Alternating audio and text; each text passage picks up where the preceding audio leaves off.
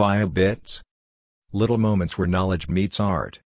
In 1978, 30-year-old Chicago native Gregory Warmack had a chilling premonition he would die a violent death. 1 week after his disturbing vision, the mixed media artist was shot twice while vending his handmade jewelry on the street not far from the impoverished Maywood neighborhood where he grew up. Warmack remained in a coma for 2 weeks, hovering near death. However, Warmack did not die from the vicious attack. To the contrary, he was born again. Warmack later acknowledged an out-of-body experience that changed him forever.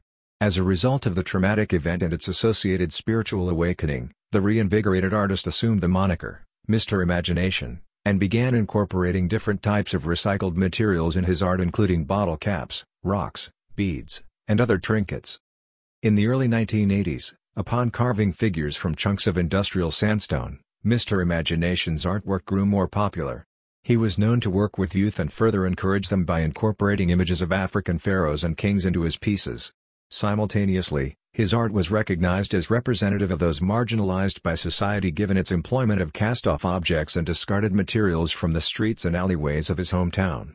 It further symbolized his own triumph as these unwanted objects were transformed into stunning pieces of art, into visual manifestations of his own unique identity.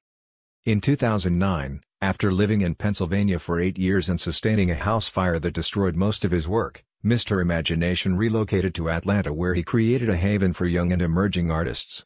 By this time, his works had been featured by and collected in museums around the world, as far away as the Halle Saint-Pierre in Paris.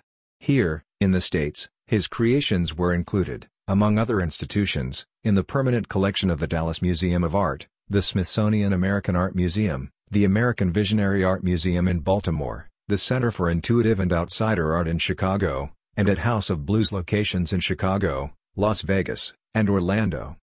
Mr. Imagination died on Wednesday, May 30, 2012, in Atlanta. His art, and his imagination, live on. Bio Bits are produced in part by the generous support of our Patreon members with a special shout-out to Zadig Amp, Voltaire,